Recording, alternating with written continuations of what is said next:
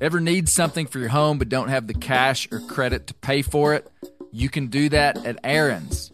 Yep, you can rent to own appliances like washers, dryers, refrigerators, furniture for your living room or bedroom, even tech. Plus, Aaron's has great brands like HP, Samsung, and Ashley. Life's always changing.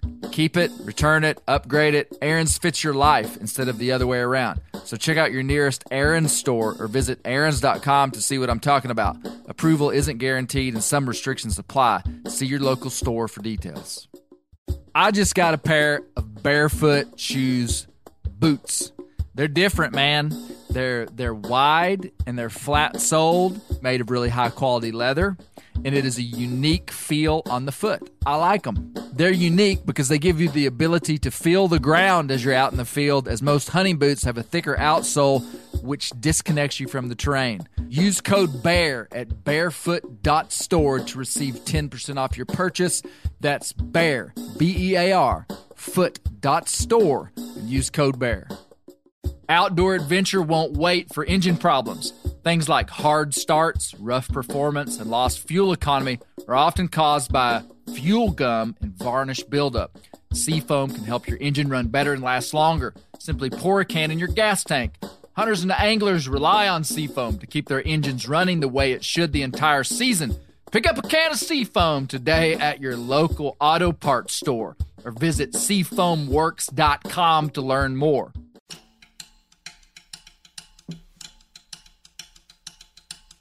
They said, Stuart, we've got it narrowed down. We've gone through about 600 other young men. Wow. We've narrowed it down to 4, and Wow. you're one of those 4.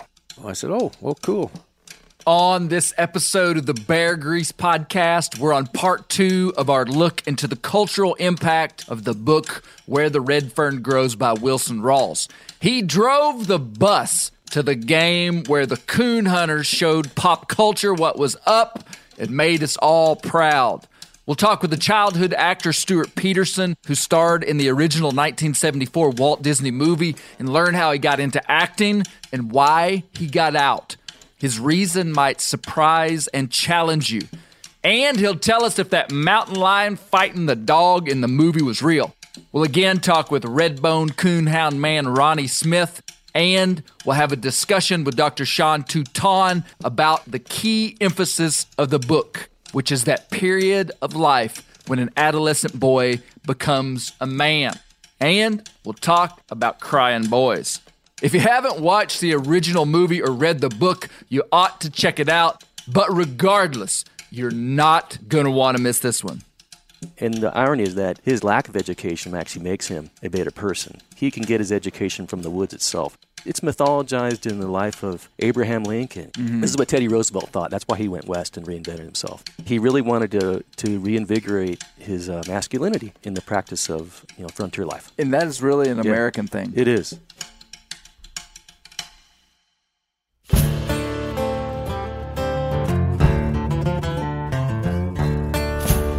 My name is Clay Newcomb, and this is the Bear Grease Podcast, where we'll explore things forgotten but relevant, search for insight in unlikely places, and where we'll tell the story of Americans who live their lives close to the land.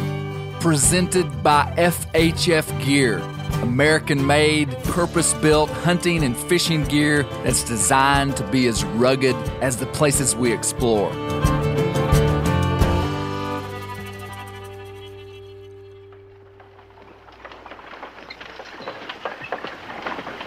Makes me mad, folks like that getting such a fine hound. Sure as I'm alive, it'll wind up being as mean as they are. Billy and his grandfather are watching the Pritchard brothers ride away with a hound pup. Sure would like to bought it for you, Billy. I ain't much better off than your pa. Oh, shucks, you'll have your own hounds before long. I don't know, Grandpa. Sometimes I think God don't want me to have any. That so? Why? Well, I've been asking him for dogs as long as I can remember. Nothing's happened yet. It could be that you ain't doing your fair share. Well, what do you mean? Well, if God was a mind to get your dogs as slick as cutting lard, he'd be doing all the work. That wouldn't be good for your character. I don't want character. I want dogs. You want dogs bad enough, Billy, you're going to get dogs. But you want his help, you're going to have to meet him halfway.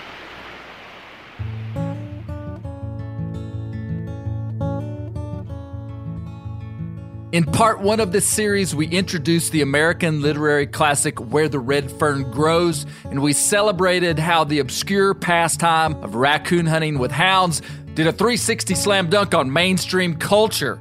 It's a wild case study because the book has sold over 6 million copies and has been mandatory reading in elementary schools from Seattle to Miami since the 1960s. The book was also made into 2 major motion pictures. And we already met the childhood actor Stuart Peterson, who played Billy Coleman in the original movie. We learned a ton about Woodrow Wilson Rawls, the author, and how he wrote the original manuscripts on brown paper bags, and late in his life, he finally got the book published. He only wrote 2 books, and both of them were after he served multiple prison terms in 2 states.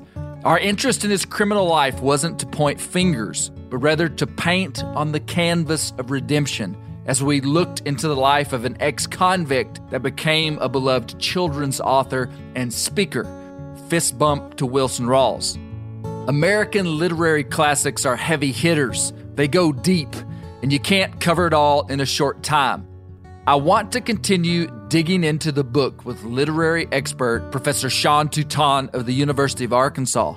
He's about to give us insight into why such an obscure place and lifestyle could have such general appeal, and we'll learn something about novels.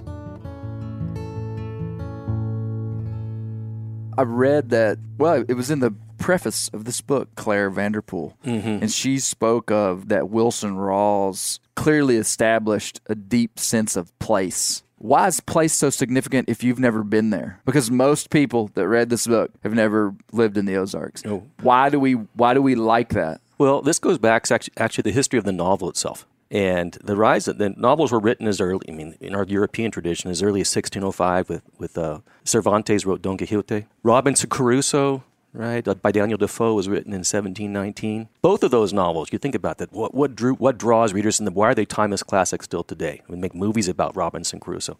It's the difference, right? It's the unusual life being offered to us, and we learn as we encounter something utterly beyond our world. And that's the reason why we call it the novel itself. It means something that's new. Right, so the novel emerged during the... so these were the first novels that humans ever wrote. Some say there are earlier novels in China, but in Europe, this is some of the first novels. Okay, in the 1600s. Yeah, during the Industrial Revolution in England, when people had the division of labor grow, where they wouldn't really know about the other lives people had. You wouldn't work in the same place anymore. Yeah. And it alienated labor, and people were dying to know how other people live, right? And so they saw the novel take off in that moment because people would finally get a window into the daily life of someone living completely different than them. Yes. So the whole point of why a place is so significant is if you've never been there, that is the point, is that you've never been there. Yeah. And so if you can really dive in and see the rootedness of this human in that place, that's the beauty of it. See, that wouldn't have been intuitive to me.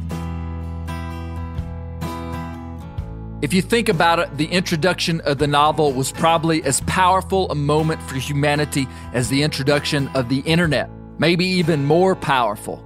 The idea that made-up stories, written as words on a page that could be read anywhere and could create an out-of-body experience for the reader who'd been trapped in their own mind and world their whole life, was a wild concept.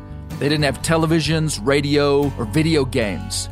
Imagine a world with no fiction books. I don't think I've realized how much identity and instruction we get from novels that have impacted our culture. Even if you're not a reader, your life has been influenced by fiction writing. In Professor Touton's book called Native American Literature, he said this: "In reading, we enter a world where actual people or characters relate experiences perhaps extremely different from our own. Through that process, we may come to understand or even share some views or values of another. In literature is the power to transform." End of quote. Professor Touton, part of the book that Wilson Rawls, I think, did such a great job of showing just a window into Billy Coleman's life was when he went to Tahlequah. He traveled 30-something miles upriver from where he lived, and he went to the big city of Tahlequah, Oklahoma, which is a real city, and it is not a big city at all.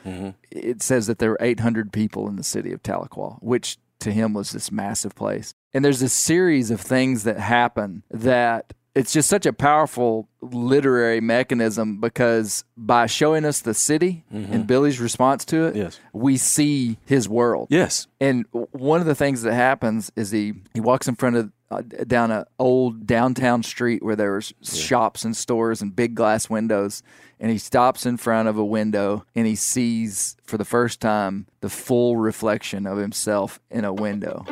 And he just kind of becomes a little bit self-conscious about that.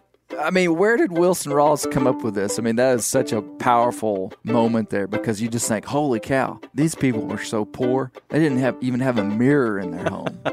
It's also humorous. Yeah, it is. It's a genius passage. Excellent, right? Because the way that works is a piece of irony in literary theory. That'd be irony. What happens is we are drawn into Billy's world so seamlessly that we're not really aware of it. We get a little description of him, but it's a literary device to put something in front of a mirror, and you're not going to have a mirror, in a frontier kind of home like that.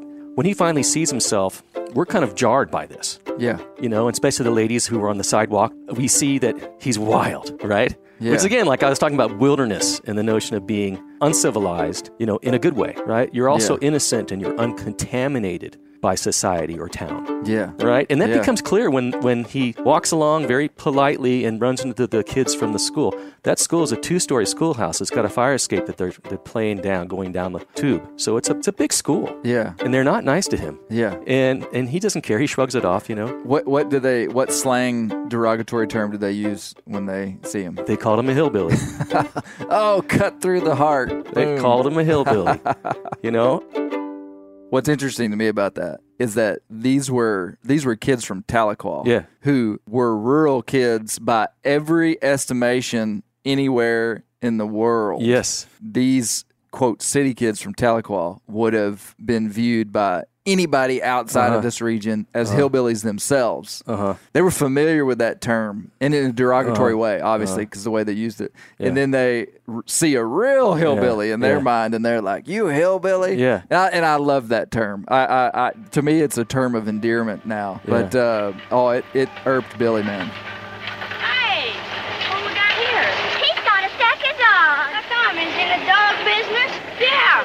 These dogs belong to a rich millionaire, and he's holding for dog ransom. Yeah. This is the classic scene where Billy Coleman fights the city kids. This guy's mine, let me buy. Hey, this guy's trying to escape. Try the dog. I got him. Don't do that again. You want to fight, huh? No, but don't touch my dogs again. Come on, Lonnie, So in the movie, they didn't use the word hillbilly, but Wilson Rawls did in the book. I would have probably been offended if Walt Disney had said it. At some point, I'm going to dive into the deeper meaning of the term because it's different than some of the other descriptors used to define rural people. But in my book, it's got a touch of nobility. And it sure was a fast way to tick off Billy Coleman, which was not something you wanted to do. I had some advice that I would have given to Wilson Rawls, but let's see what Dr. Touton thinks. And we'll cut right to the heart of what this book is about. A boy becoming a man. As I read this book and looking at it from a literary perspective, I'm amazed at the amount of stuff that's going on that's really intriguing. From the dogs fighting with the city kids to the Pritchards to winning the championship coon hunt to the dogs dying and a red fern popping up at the end. I mean, it's just like, it just stacked with these little subplots. If you would have told me that, I would have advised Wilson Rawls, well, buddy, you might be getting a little too complex. This is just weaving people in and out of so many ups and downs. You may want to simplify this a little bit. How did he pull that off? Or is there, and obviously that would have been terrible advice. Is it common to have that many ups and downs that weave into a story? You can map a novel, and scholars have done this. And a good writer, you can get books on how to write a novel, and they'll tell you how to map it out. Often, if you read a novel and you put it down, it doesn't keep your interest. It's because they didn't honor the continuum in the novel. A novel has to have a crisis action and a falling action. That means you have to have conflict, and usually that conflict occurs somewhere in the middle, and then you have maybe one more minor conflict, and then everything's resolved. And then the other point is that characters can be flat or round. If they're flat, it means they're just there's people that walk in and out like the sheriff, and you'll never see again. But a round character is a character that has to grow. So by the end of the novel, they're changed. There's something different about them. At any rate, when you map this novel, it fits perfectly to that crisis action. You got the Pritchards, the terrible death. Then you have the competition, and then of course you have the cougar. But the way that the novel ends in a beautiful resolution, if you will, is the dogs buried on the hillside. Is that kind of what makes it what it is? The resolution at the end, that it's like a bitter pill to swallow, but also really redemptive. Yeah. And his father even tells him right here at the end. It's not, Papa tried. Billy, he said, I wouldn't think too much about this if I were you. It's not good to hurt like that. I believe I'd just try to forget it. Besides, you still have little Ann. That's advice from a man to another incipient man. He's going to become a man soon. This novel's so full of tears. I mean, Billy cries at any moment. He cries all the time. All the time. I thought that was a little unusual. I thought so too. But as a writer, I think Wilson Rawls is trying to make it clear there's a contrast, between how a man experiences emotions and deals with loss from how a boy experiences emotions and deals with loss. When his father says, this is not good for you, you shouldn't do that, it's kind of a bittersweet, right? His father's saying, like my father would tell me, you can't cry like that. Yeah. So that's another aspect of this novel that's very, like I said, I found it a little, I'd have to say, if there's a critique in the novel, maybe a little overdone. On the crying? Yeah. I had the exact same thought. I thought, again, he's crying again, man. Yeah, he was crying at stuff that I wouldn't have thought a kid would have cried at. But I cried my fair share as a kid, but I don't think I would have been known as like a crier. But I did know some people that were, quote, criers. I look back at a period in a boy's life when he would be a few steps away from tears at any moment. And that is a really vulnerable, beautiful, unique period of a man, what will become a man, of a man's life. And that's kind of the whole point of this book. And I think Wilson Rawls was just like trying to pound it home. This is a boy. He acts like a man. He does things that a man would do, but this is a boy. As a father, it's painful to watch, And I remember my father telling me, and he was kind of rough about it. He'd say, suck that lip in. You can't cry. I'm a little more gentle with my kids, my sons. And yet, I'll tell them that, there's other ways to handle this, because sometimes they'll cry out of frustration. I said, you got to take deep breaths, and we'll make a plan. We're going to fix it, and I try to be practical with them. But I think about the same thing about how dads handle boys crying. Because, it evokes something in us of like, boy, you better stop that, because that's not what a man does. And we're in this mentality and movement of bringing them to manhood. But it kind of made me wonder if I was too hard on my boys, because they're going to grow out of it. Yeah. But in the moment, you're like, man, what if this guy's 25 years old and still crying? Yeah. And so you feel like you got to do something. You better suck it up, kid. But then you see Billy's dad probably manage him the way you would hope to be managed. Yeah. But I bet a real Ozark dad probably would have been a little rougher on him. Yeah. His mom's the one that gives him the whippings, though, too. Yeah. She gets a switch, and she's whipped him before. It's always a question in fatherhood whether your son changes, it gets beyond a difficult point in his life, and you think, was it because I said stop crying, or did he just grow out of it? You'll never know. Yeah, exactly. Because if you didn't say it, maybe he'd cry his whole life. Yeah. So, you don't have to be a perfect father. You just got to be a present father, I think. Yeah, that's the important part. Yeah, and I never would have known the novel would be about fatherhood, but I'm also thinking about the father. I have a feeling these good, incredible works of literature find us where we're at. Good writers find us where we're at, and that's exactly what old Wilson Rawls did. But why do a bunch of coon hunters like us care about literary mechanisms? If I am irrationally moved by something to the point of it impacting my life, I want to understand why. A fundamental and constant in our lives is media. And by media, I mean books, television, social media, podcasts, basically any type of human communication that isn't human to human. And don't say, I don't take in media, Clay, because you're listening to a podcast right now. Our lives are full of media in different forms. And it uses natural forms of human communication to draw us into being interested in something, for better or worse. News agencies often use hype and hysteria to get people fired up. Podcasters use long-form conversation to make us feel like we're in the room. Television uses radical and often unrealistic circumstances to draw us into a captivating stupor. Sports engages with our love of competition and delivers a magnetic pull towards tribalism. The point is this: there are great powers at work, and if we are aware of ourselves and those powers, we can choose where to spend the energy of our life.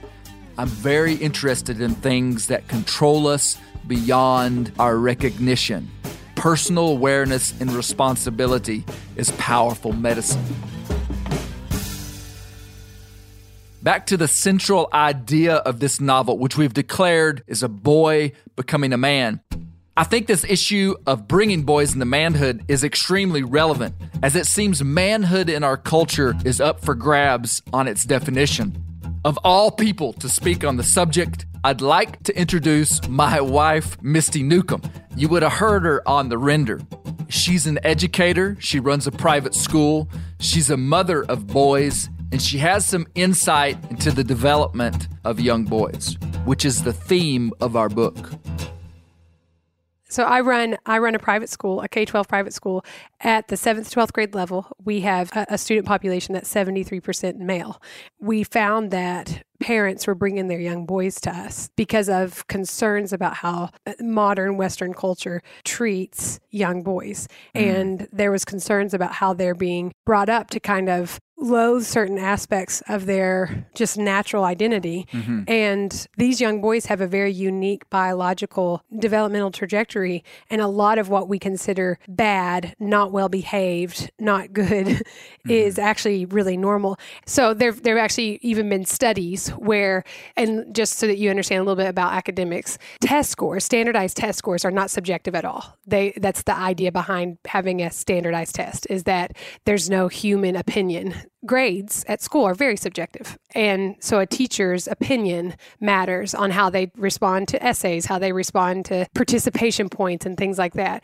Studies have shown that even though boys and girls, they've looked at a group of boys and girls and they don't have any difference on their standardized test scores, but the grades that teachers give them are different based off of whether they're a boy or girl. And I don't think teachers are sitting back there saying, I don't like boys, I'm going to mark them off. I think that there's behaviors that boys naturally have that are less desirable in a traditional classroom. And that's a problem. Like that's a problem because it's communicating that these characteristics are bad. What you see inside of the Red Fern Groves, for example, you see Billy just kind of running wild, working with his hands and having to think through complex situations with these coon dogs. And there's not really a lot of experiences or environments that young boys have to develop those types of skills in modern society. So Billy's development, now he lacked on the academic side. We do know that. But this idea of letting a boy be a boy. Yeah. Is a good thing. And now that, I think we could get confused, and we're not saying let a kid be rebellious and not do what you say. No. Billy didn't do that. No. His dad would have whooped him. But we're not saying tell all the little guys to sit still, put their paper sit still, exactly never get right. dirty, never run around. Right. Never move rocks, never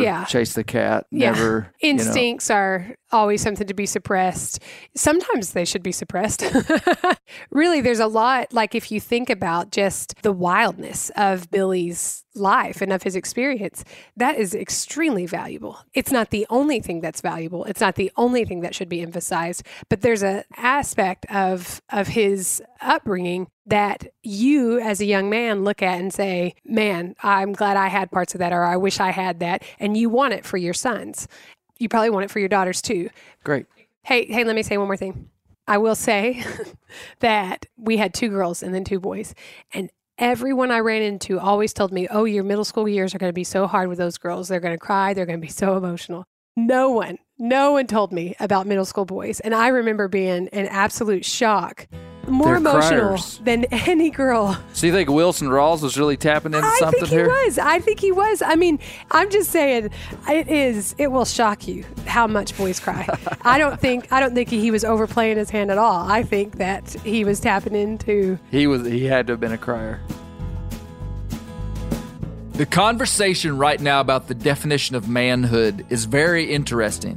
There's got to be an accurate definition of masculinity. And when it's right, it's healthy and productive in the life of the young man and everyone around him. Kind of like Billy Coleman. He respected his mother and father. He respected and took care of his little sisters. He worked hard. He told the truth. He admitted fault. He took responsibility.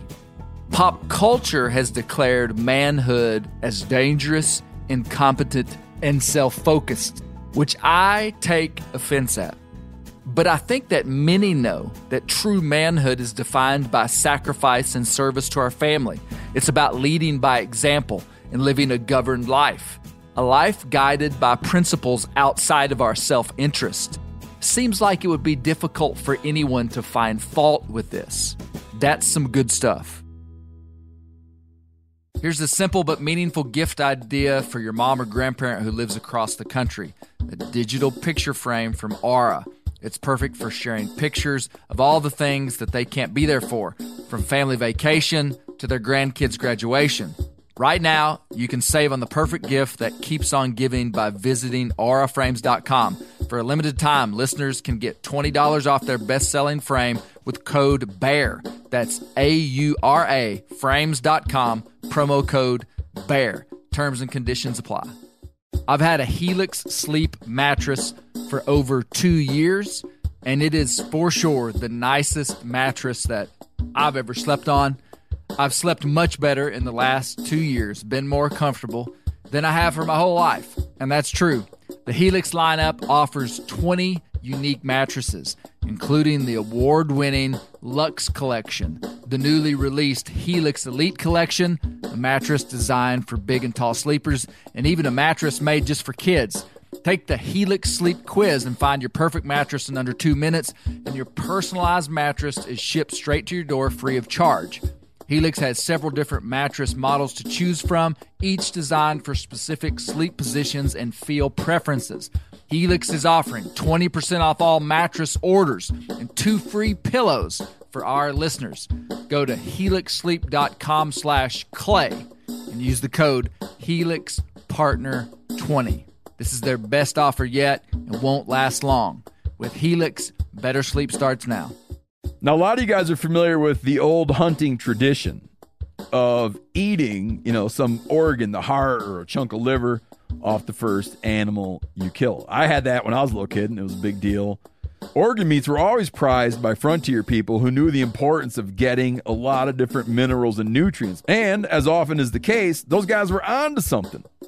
Because organs are among the most nutrient-rich foods on the planet. And you can get the same benefits your ancestors craved via convenient daily capsules from Heart and Soil, made exclusively from regeneratively raised, grass-fed, and finished cattle.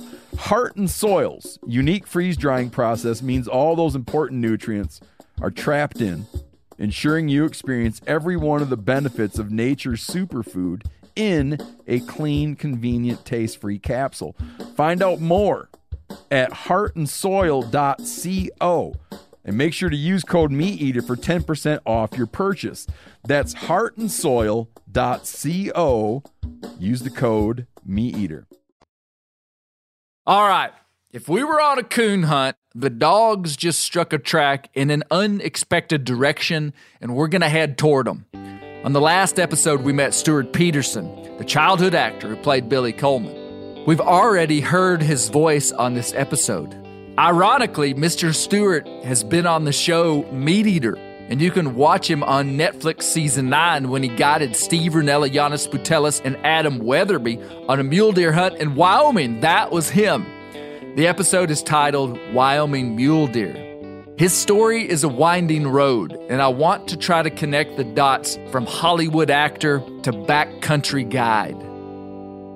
So, Mr. Stuart Peterson, you have no idea how neat it is for me to see you, and how kind of shocking it was a couple of years ago when I learned that this boy in this movie that was real impacting to me guided my friend Steve Rinella in Wyoming for mule deer, and then to be here in Wyoming with you now is pretty neat. So my main question I want to start off with is, how did you get into acting as a child? How did that start? Well, it all really started with my mother's brother, who was in the motion picture production business. At some point, he had the idea that he wanted to do a film based on the book Where the Red Fern Grows. And when he finally got the rights to do that, at that point in time, he had begun kind of feeling out how he was going to cast and who he might cast. So he was he the director? He was the producer. The producer of the show. Now, where did he live? He lived in California at the time. Of course, growing up here, all I knew was ranching. So the film industry, and even any aspirations for that, never, ever, and still don't enter my mind. Mm-hmm. But when he got ready to do the film, he had a script put together and had taken it up to Wilson Rawls, the author of the book, who lived in Idaho Falls. And on his way up, he had kind of put out to somebody here in Cokeville. I might have been a fourth grade teacher, because she was the one that actually made a reference to someone in Cokeville that she thought might fit the part.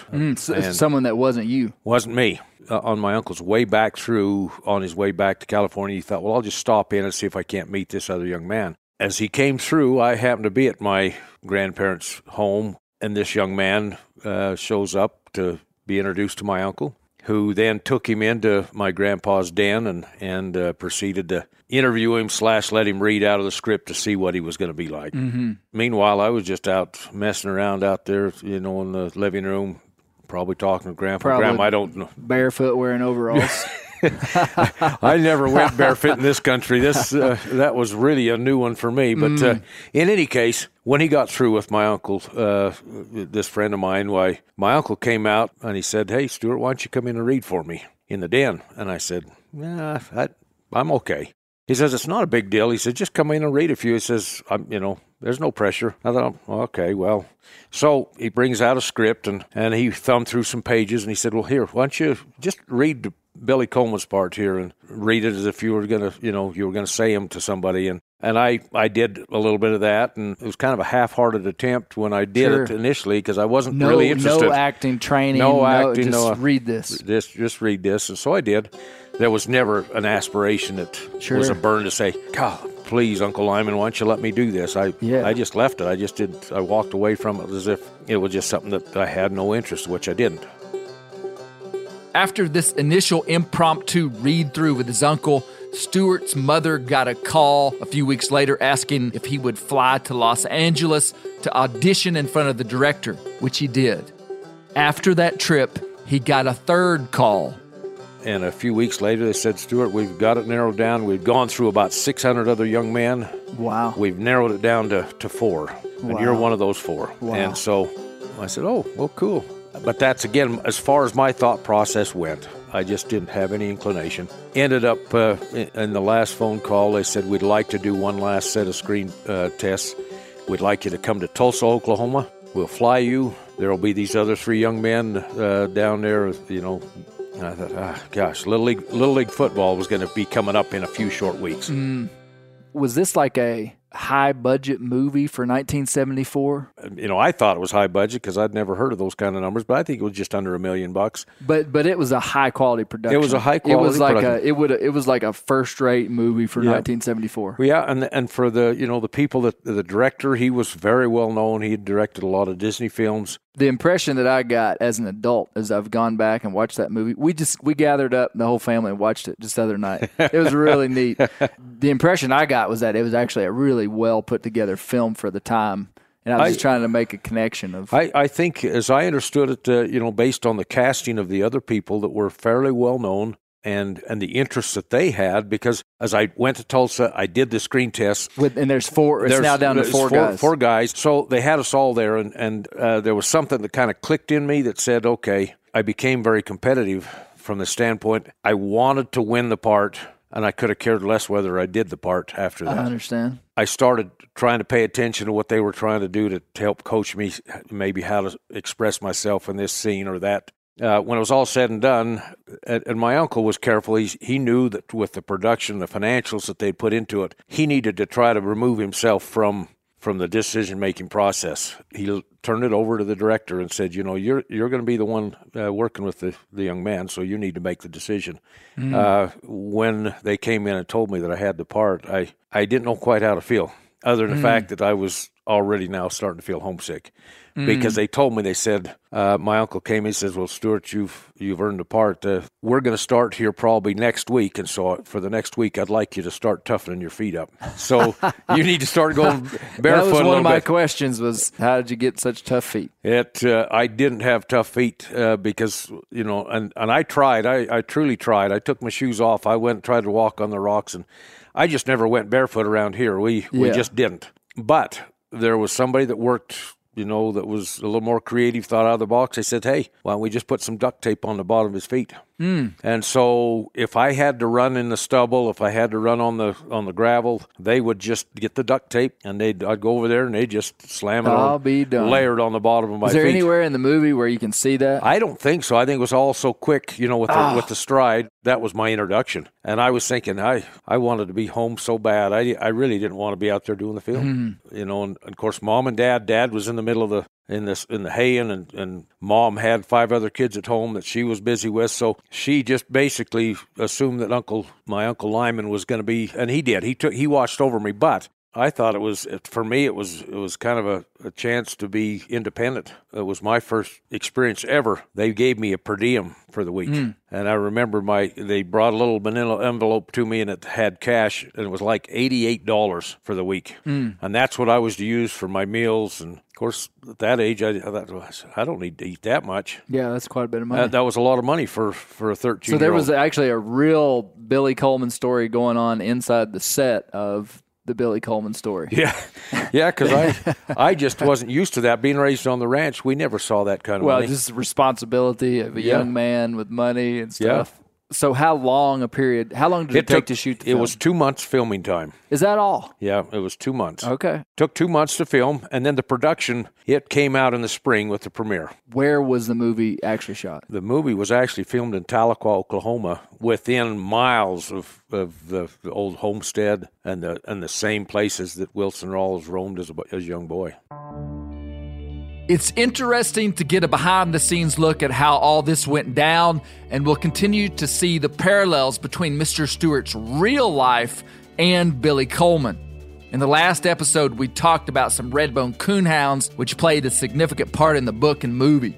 We're coon hunters, so this kind of stuff is interesting. Here's what Mr. Stewart had to say about the actual hounds in the movie. And how about that dang mountain lion scene, man? I need some answers. We had, for that film, because of the age groups, there were 13 dogs, because they had the pups, and then they had the half-growns, and then they had the adults dogs. 13 different dogs. 13 different dogs, because you consider the 2-month period of time that we filmed, that you see them as pups, and then you see them as the half-growns, and then you see them as adults. Yep. But they had some, when they were doing the scene where the mountain lion, where he's, coming back with the dogs for the first time, he's nestled down for the night there, and that mountain lion comes in. When they had those dogs, those older dogs going against, they had a tame one and they had a wild mountain lion, and the wild one, they had a cable tied to a collar on that cat. The cable you couldn't see. I was able to watch those scenes that night as they were filming it, because it was at night, and I was just enthralled by how those dogs would go in there and keep that cat at bay. But they had a few different dogs, because there were a few dogs that they'd send in and they got smacked and they'd yiping off camera, and they'd have to send another one in. Wow. So I wanted to ask you about that, because that wouldn't fly today. No. To have and when I watched it just as an adult, and now that we see all this animation and everything in Hollywood that has to do with animals, a lot of it is fake and computer animated. Yep. When I watched that last week, I was like, that is for real. Those are redbone hounds baying a real live mountain lion. The winning of the Gold Cup brought me and my dogs even closer than before. We became an inseparable team. And although I'd always known their love for me was great, I never realized how deep it went until the night of their greatest sacrifice as we hunted together in the Cyclone Timber Country. What is it? What do you see up there? I don't see anything.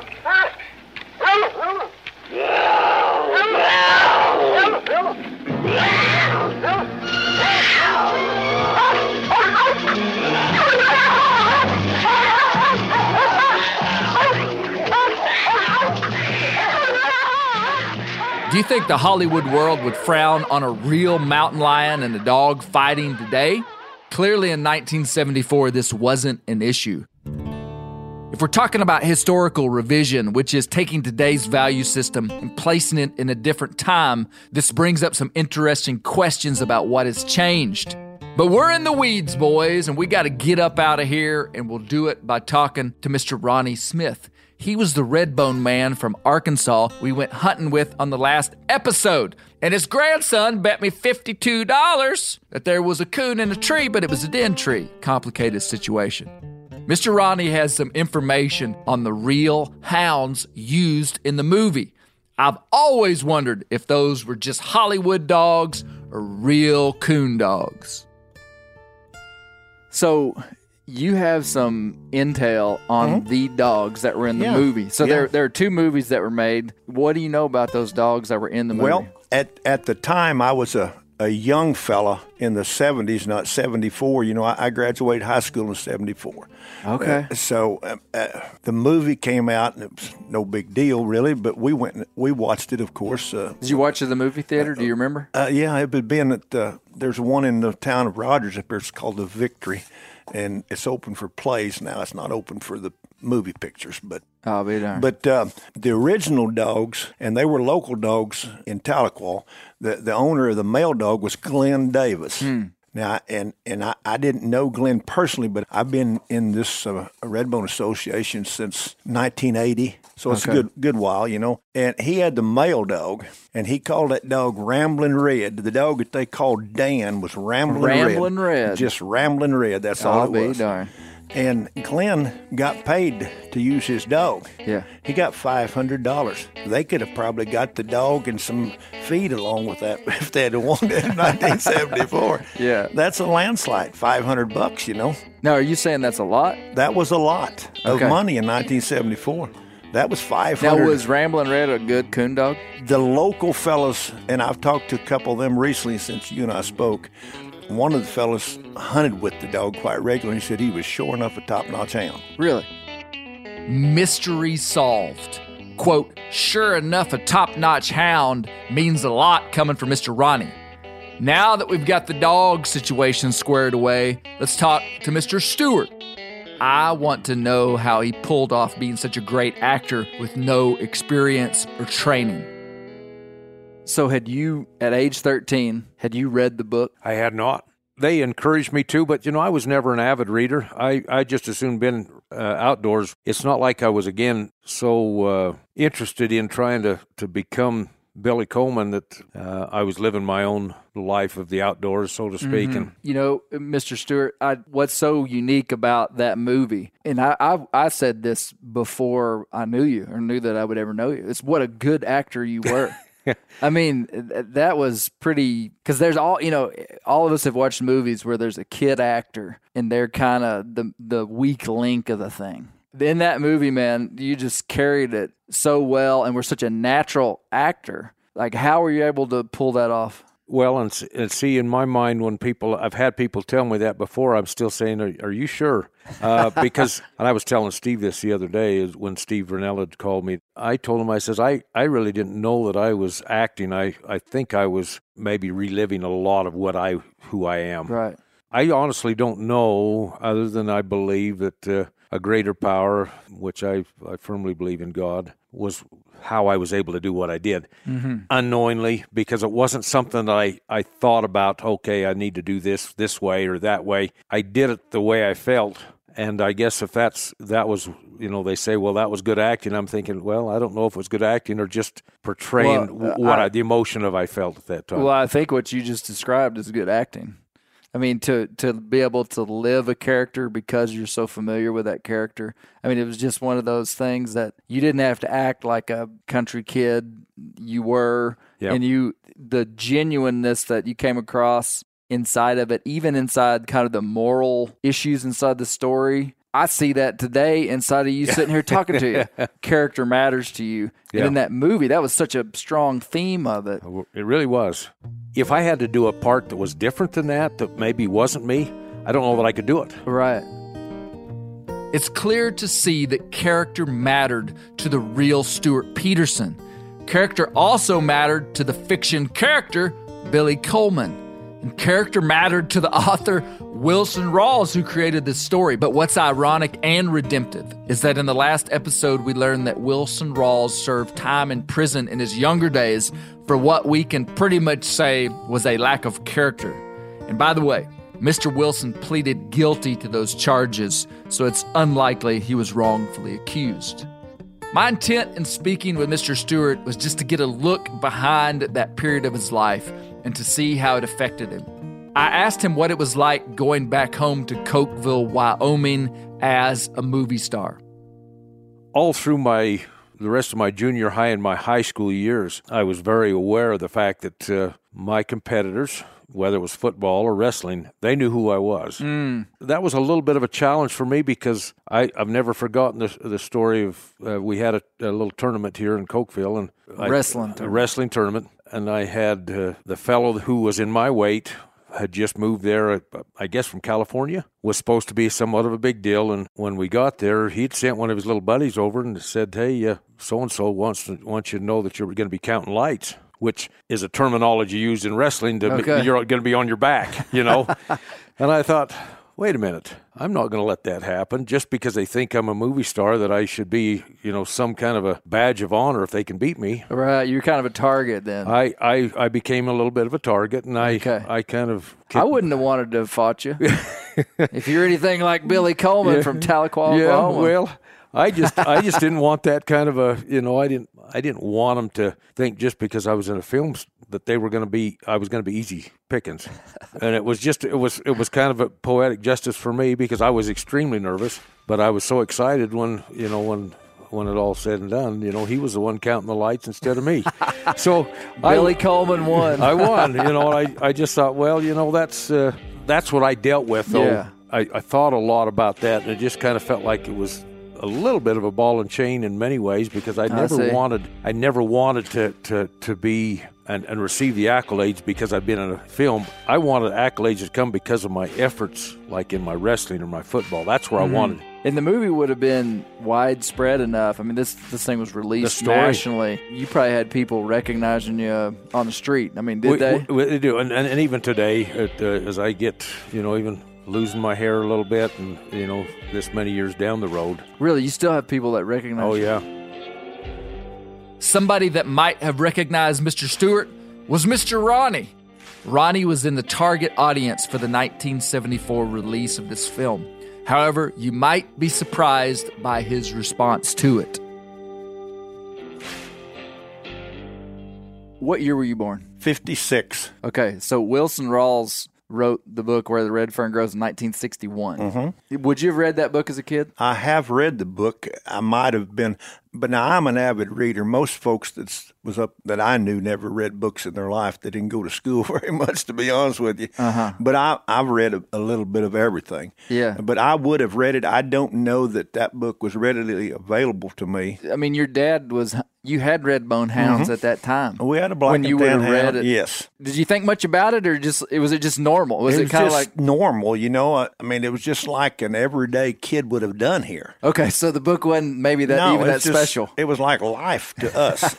Yeah. Really. Yeah. We literally made money picking up soda bottles, for 5 cents deposits. I mean, we really did. To buy a hound puppy was, it's just You were just like, what's the big deal? Yeah, we do that. That's what we do, Yeah. Getting to the train station would have been a big deal for us, more so than buying the puppies, Yeah. Any book you read, if you're a good reader, and you've had a good author, then you become part of that book, in my mind. Yeah. I read a Western novel literally almost every night, one complete novel before I go to bed. Do you really? Louis L'Amour and Zane Grey, and I've been that kind of reader. I mean, I've read The Red Fern Grows, I read the book, probably a couple of times.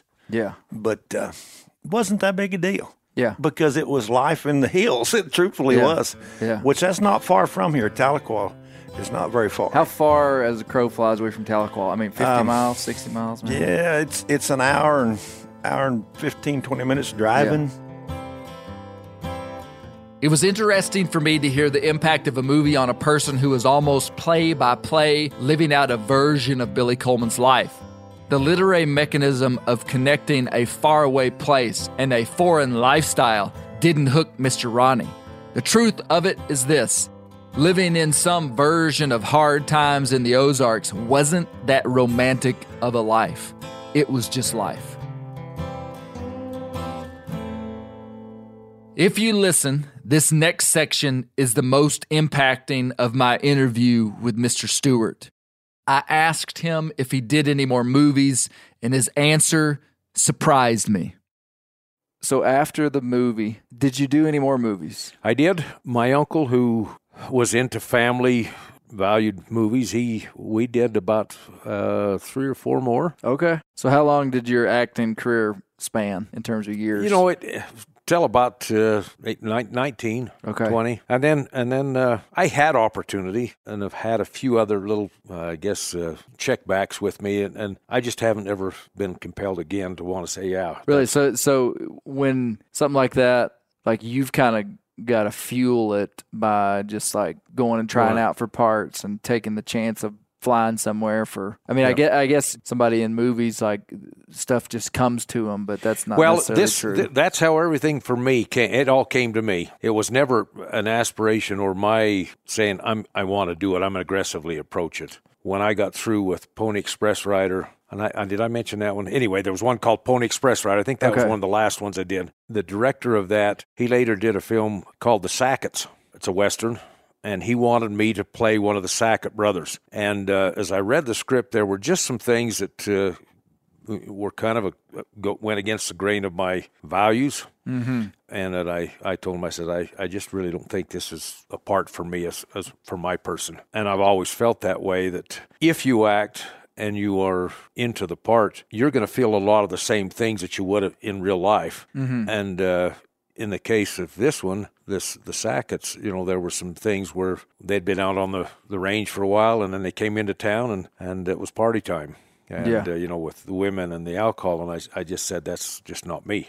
Yeah. I can't portray that. Yeah. Even though it's acting, I can't do that. Yeah. And didn't want that to carry over in any way, shape, or form. And as a result, you know, once I got married, I understood exactly why I didn't want to do that, because I didn't want to have to feel anything that would be contrary to what it should be, and that's fidelity and commitment to my wife. Yeah. The mind and body don't know the difference when you're faking it and when it's real. So was that a factor in closing down your acting career? It was. I love it, man.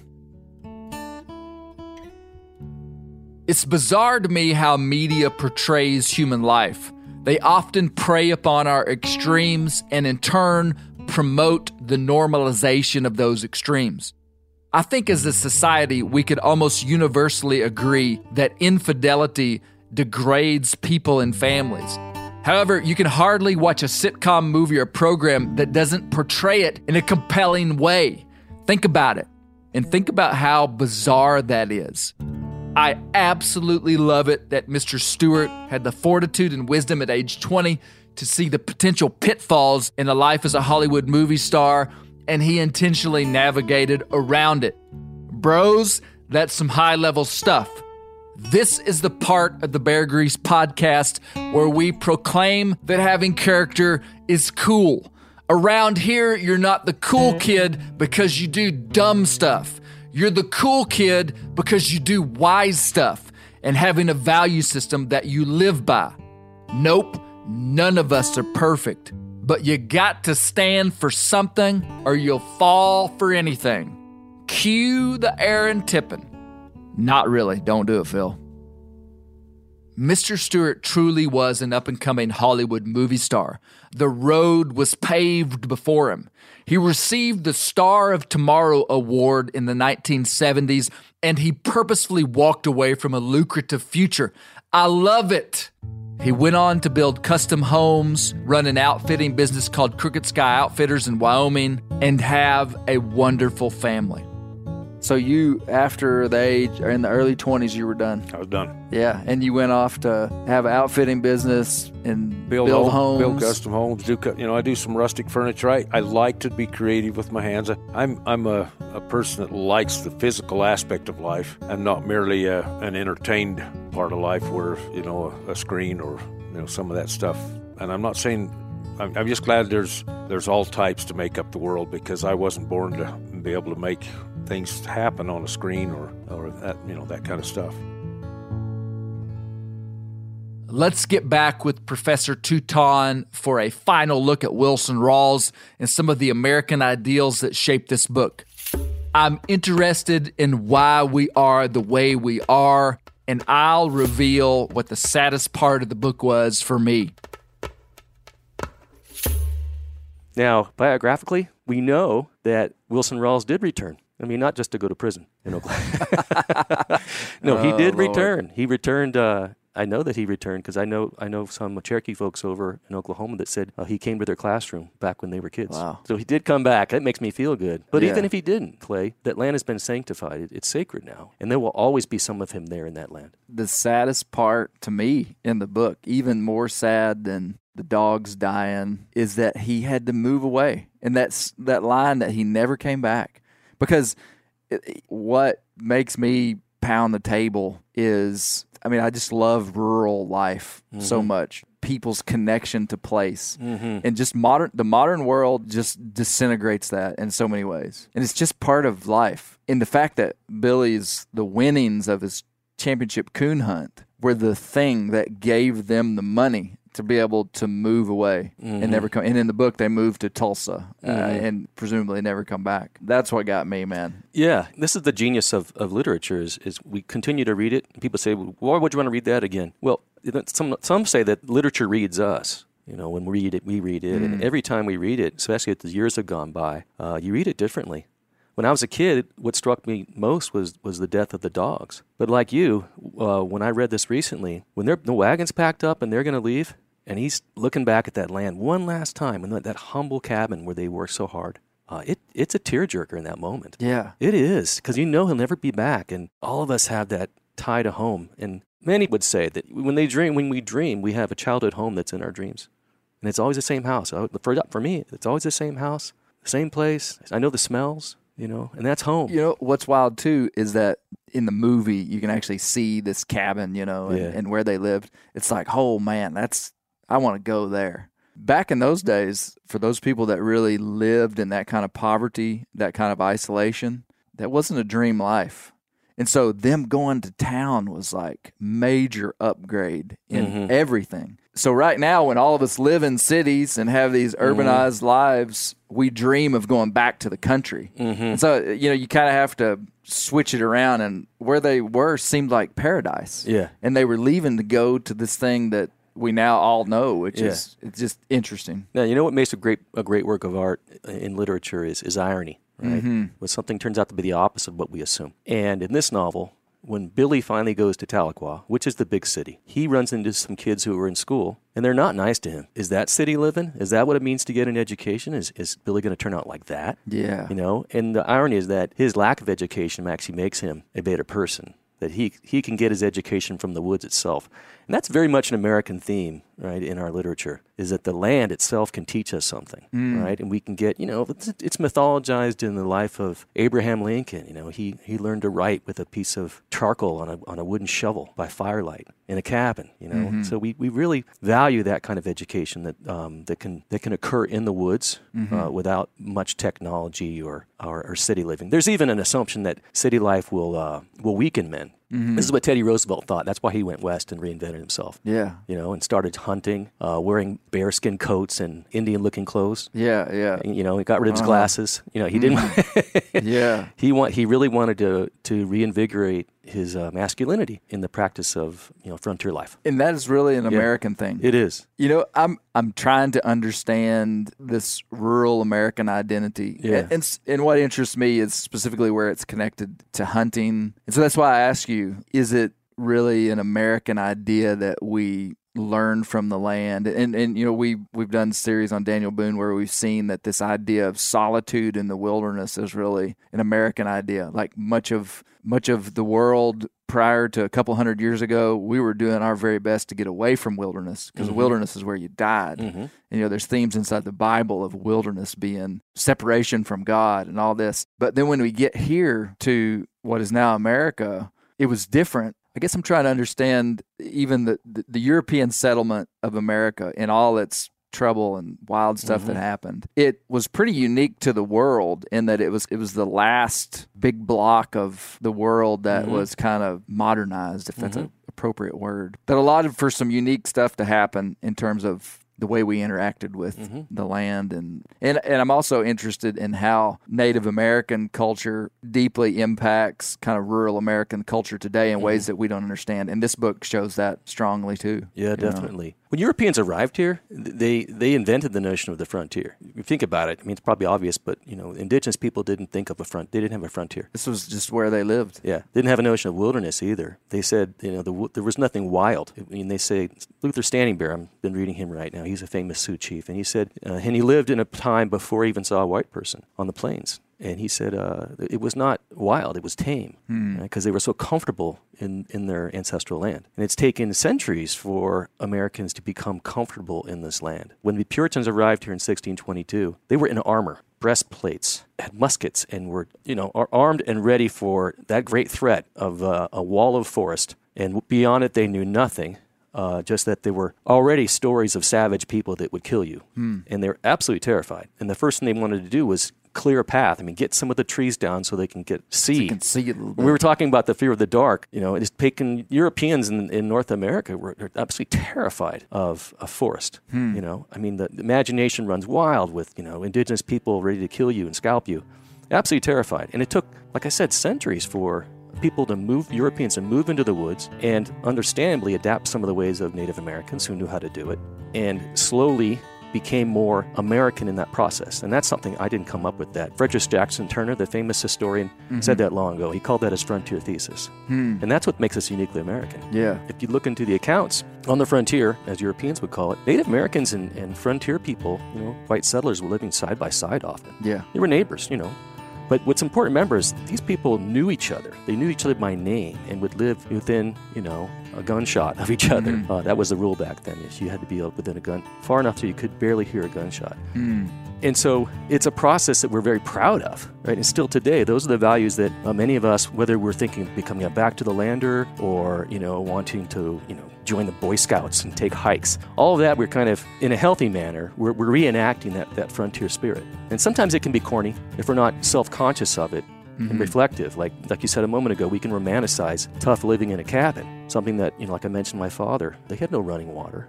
You know, they had no electricity. And as a child, I romanticized that, but he was very happy to escape that life, you know, although never quite comfortable in a suit.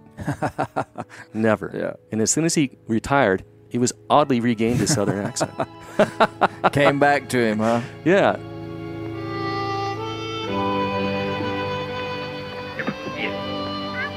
I've never been back to the Ozarks. All I have left are my dreams and memories. But someday, if God is willing, I'd like to go back and walk again in the hills I knew as a boy. And I'd like to touch the heart that's carved in an old sycamore tree that says Dan and Ann. And I'll look for that sacred spot by the river where the red fern grows.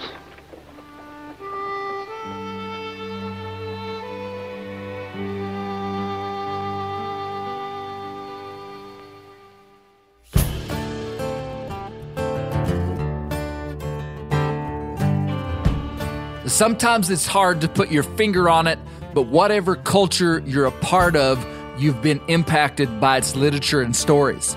Going back into deep human history, since the beginning, stories have been inoculated with a live value system that is looking for hosts to carry it onward. It might be pertinent to ask which came first, the story or the value system. Do we create stories to carry values, or did the values create the stories? A famous Native American author named Mo Madey said, quote, Man tells stories in order to understand his experience and achieves the fullest realization of his humanity in literature. End of quote. Undoubtedly, the book Where the Red Fern Grows is one American classic that I can fully get behind, aside from Billy hunting them red-bone hounds. The story is replete with character, and it also has a fundamental component of spirituality that I believe is an important and vital part of the human story. I still marvel at the widespread reach of a book about coon hunting. Surely Mr. Wilson tapped into an awareness of his own humanity and was truly gifted in his ability to connect us to place in such a seamless way. We all felt like we were there, regardless of our past background, geographic location, or economic status. The story is a humble human story, and therein lies a pattern for those of us interested in seeing our lifestyle of living close to the land persist through time. Nobody cares about coon hunting, but they're moved by people's stories and their connection to place. Thank you all so much for listening to Bear Grease. All the things we talk about on this podcast are deeply personal to me, and me and the team at Meat Eater work hard to bring you quality content every week. And I can't thank you enough for the support and for listening. Please do me a favor and share our podcast with friend and foe this week. Thanks to you guys, the demand for our Bear Grease hats is off the chart, and we're sold out again. Our apologies, but we should have some new hats by May, and when they come in then, you better get them quick. But we do have some of those Black Panther Believer hats on themeateater.com right now. See you next week on The Render.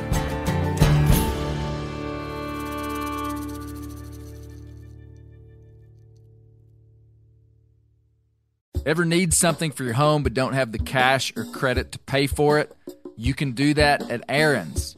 Yep, you can rent to own appliances like washers, dryers, refrigerators, furniture for your living room or bedroom, even tech. Plus, Aaron's has great brands like HP, Samsung, and Ashley.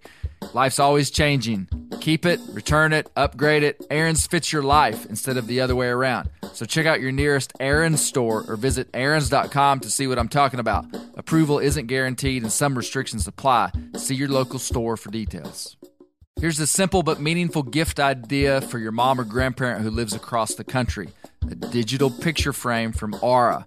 It's perfect for sharing pictures of all the things that they can't be there for, from family vacation to their grandkids' graduation. My parents are always asking for sports photos of my son who plays basketball. At a lot of the games, they aren't able to make it. It comes with unlimited storage and simple controls on the frame, so you can upload as many photos as you want, and Mom can pick the perfect one. See why it was named the #1 digital frame by Wirecutter, The Strategist, and Wired. I have an Aura frame, and so does Juju, my mom, and they love it. Right now, you can save on the perfect gift that keeps on giving by visiting auraframes.com. For a limited time, listeners can get $20 off their best-selling frame with code BEAR. That's AURA frames.com, promo code BEAR. Terms and conditions apply.